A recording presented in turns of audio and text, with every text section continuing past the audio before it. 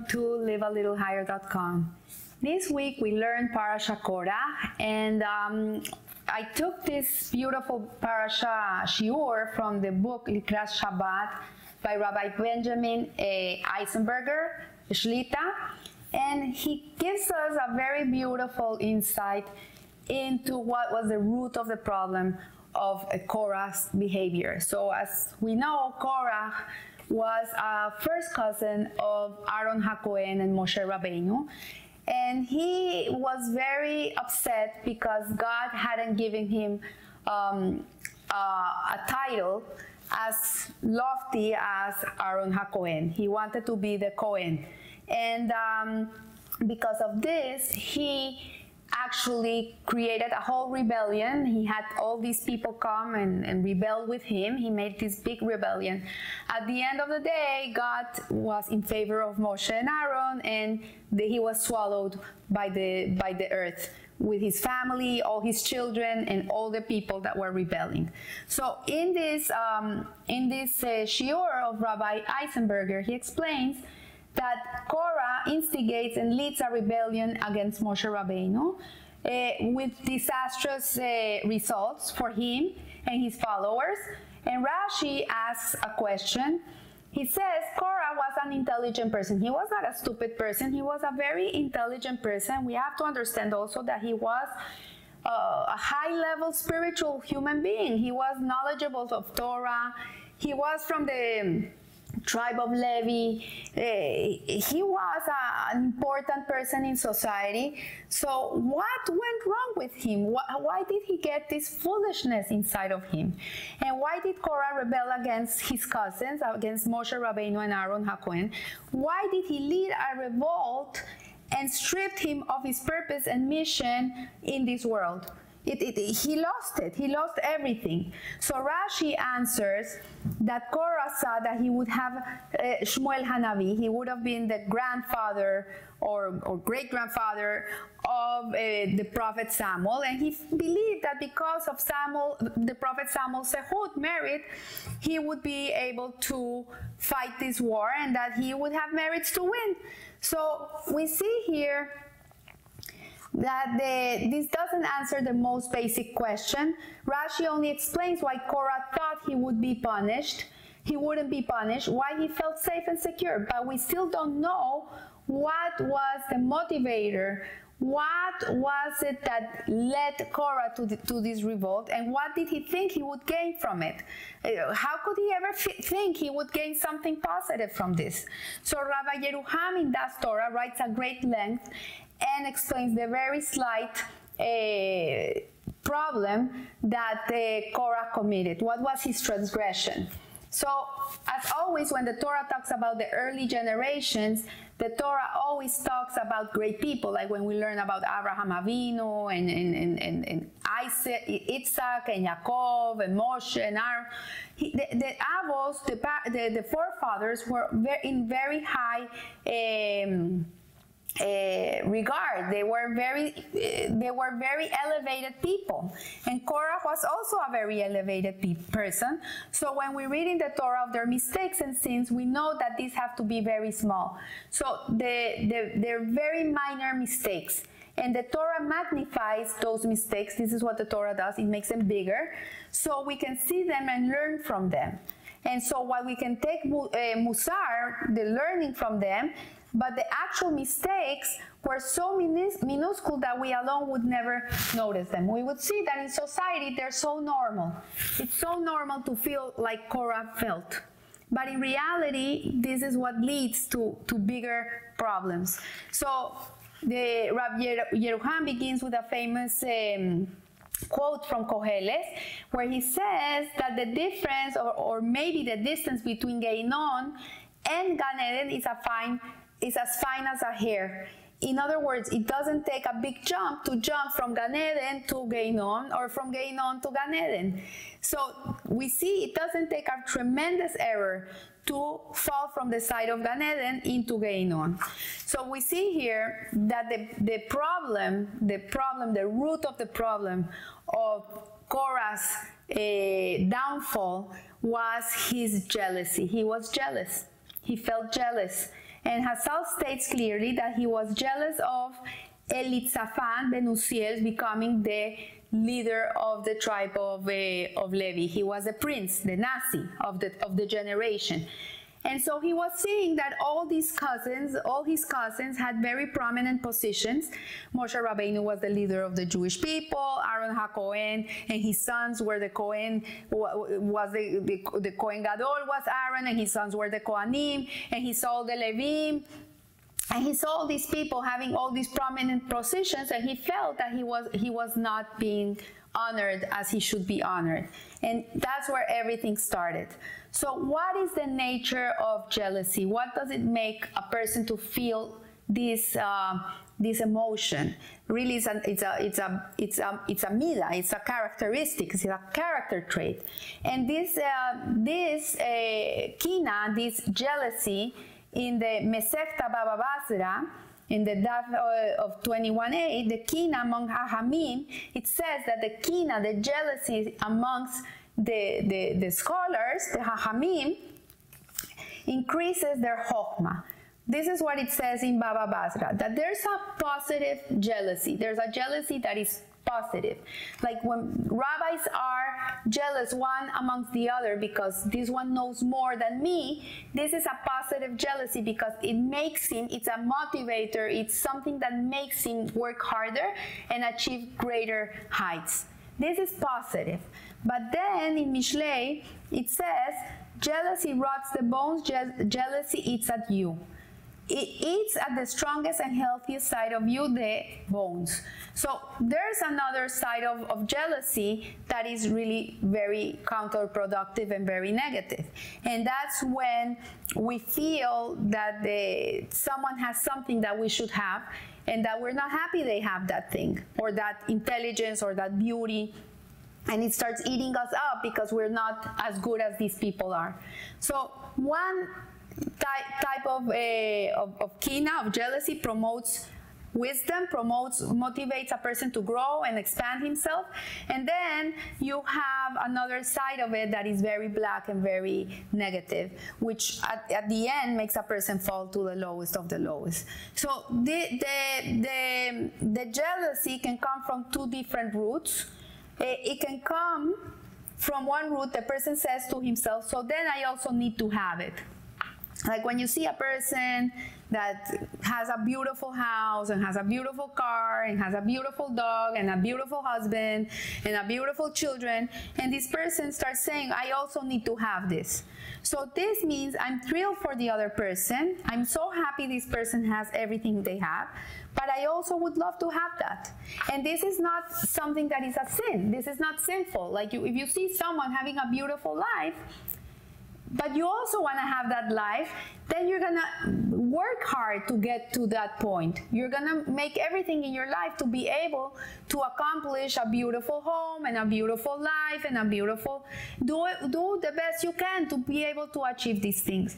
So with this kind of jealousy, the person suddenly wants to reach some goal. He has something that he's focused on.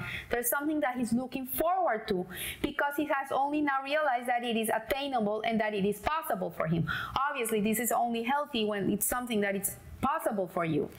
So coming from the second root of the problem of jealousy, and this is the negative one, is if I would feel better if the other person didn't have it either. So it would be like my neighbor has this beautiful house, has this beautiful husband, this beautiful dog, these beautiful children.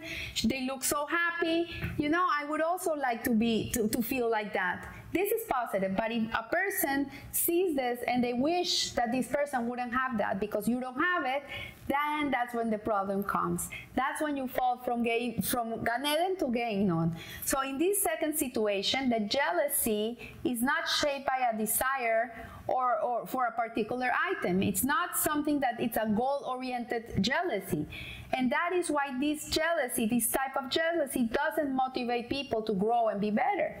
It's the other way around. Instead, the person is aggravated. It's aggravated that he has less than somebody else.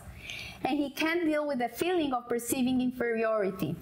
And that is why it pacifies his jealousy if the other person doesn't have it either. So what Rabbi Eisenberger is teaching us here is that the root of the problem of jealousy is the feelings of inferiority of a person. So when a person feels low, he feels that he's not good enough, then obviously he'll feel better if the other person doesn't have it either. Because if I can't have it because I cannot achieve this, I prefer the other person doesn't have it either, because at least I'm gonna feel better about myself. So this is a type of jealousy that is a little childish. If I can go, then he shouldn't go either. If I can't have this toy, then my brother shouldn't have that toy either.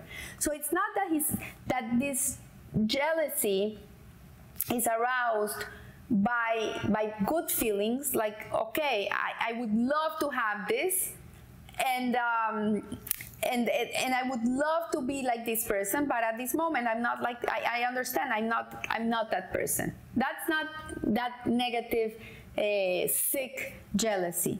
So the root here is not that he wants to do what the other person is doing or have what the other person is having, but the person wants to be equal to the other person. He wants to be the same.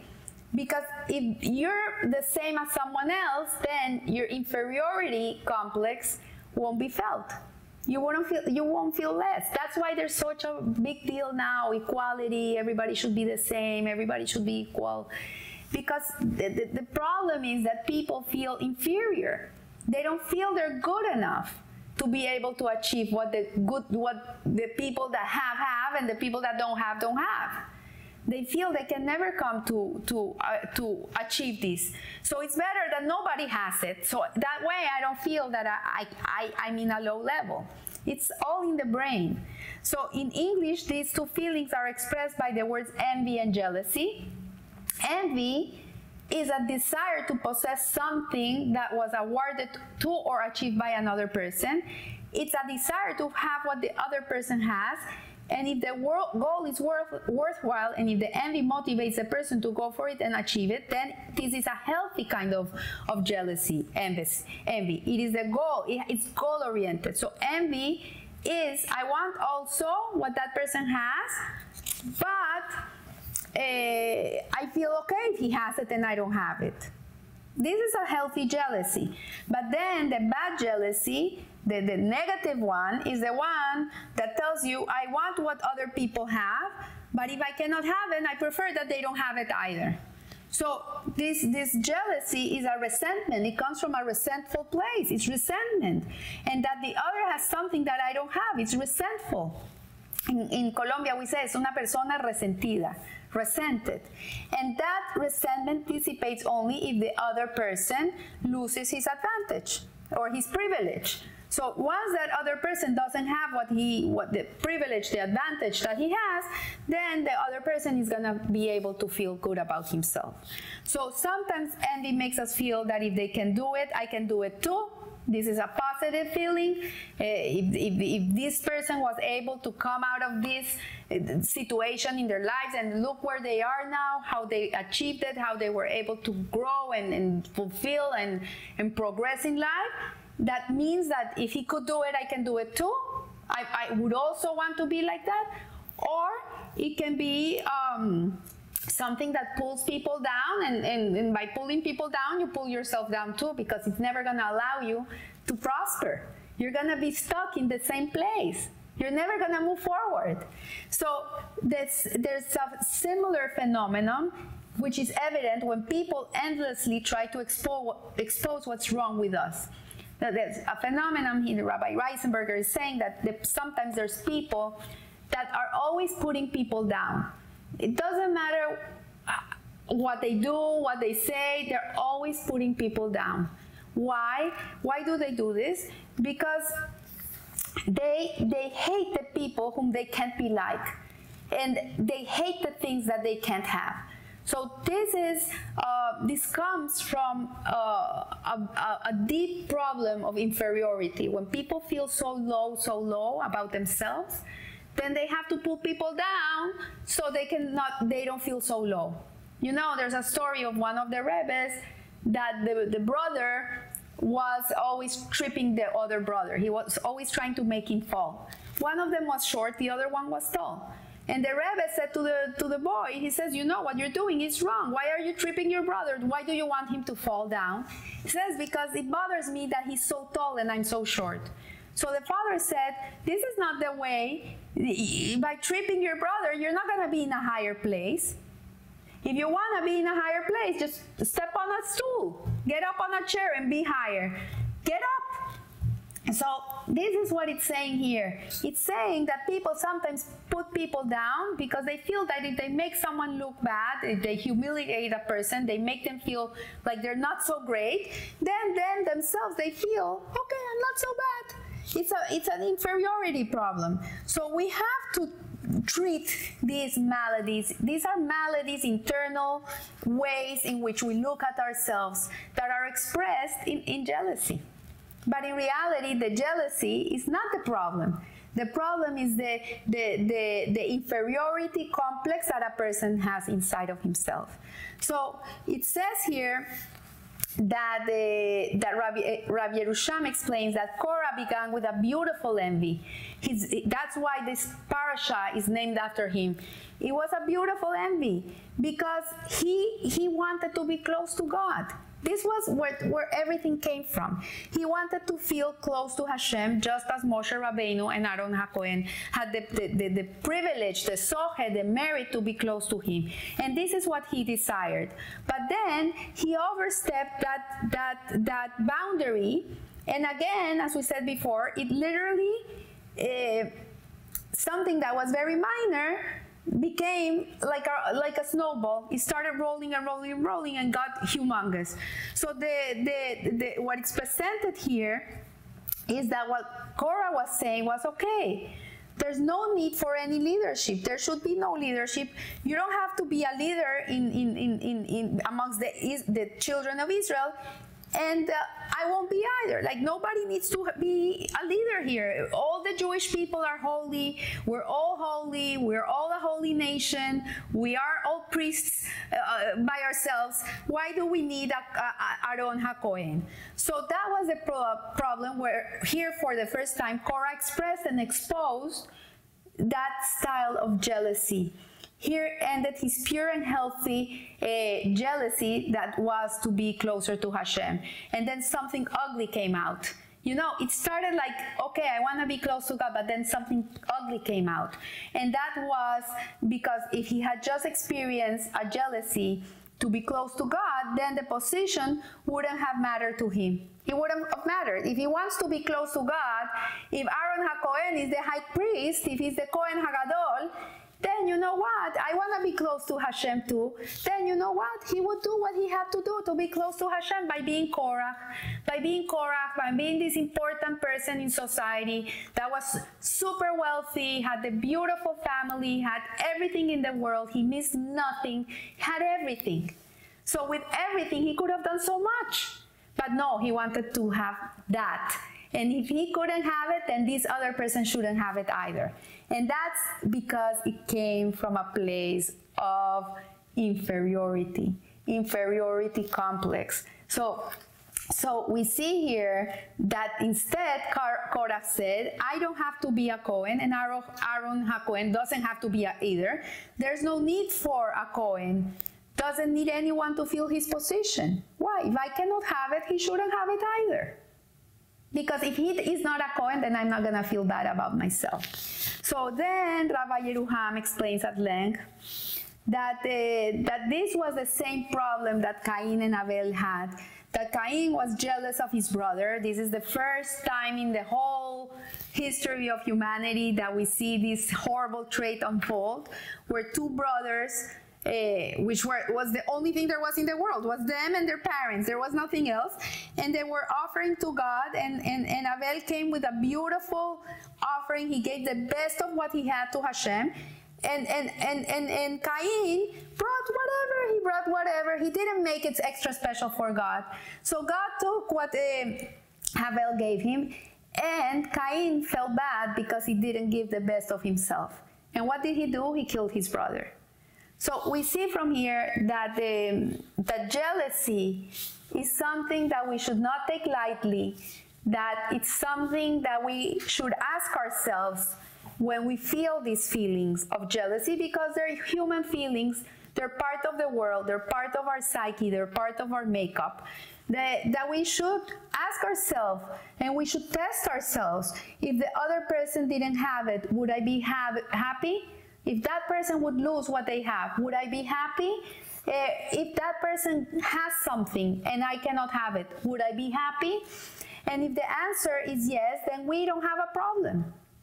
If a person loses what they have, and will I be happy? If I'm not gonna be happy because that person lost what they had, then I don't have a problem. I'm not a jealous person.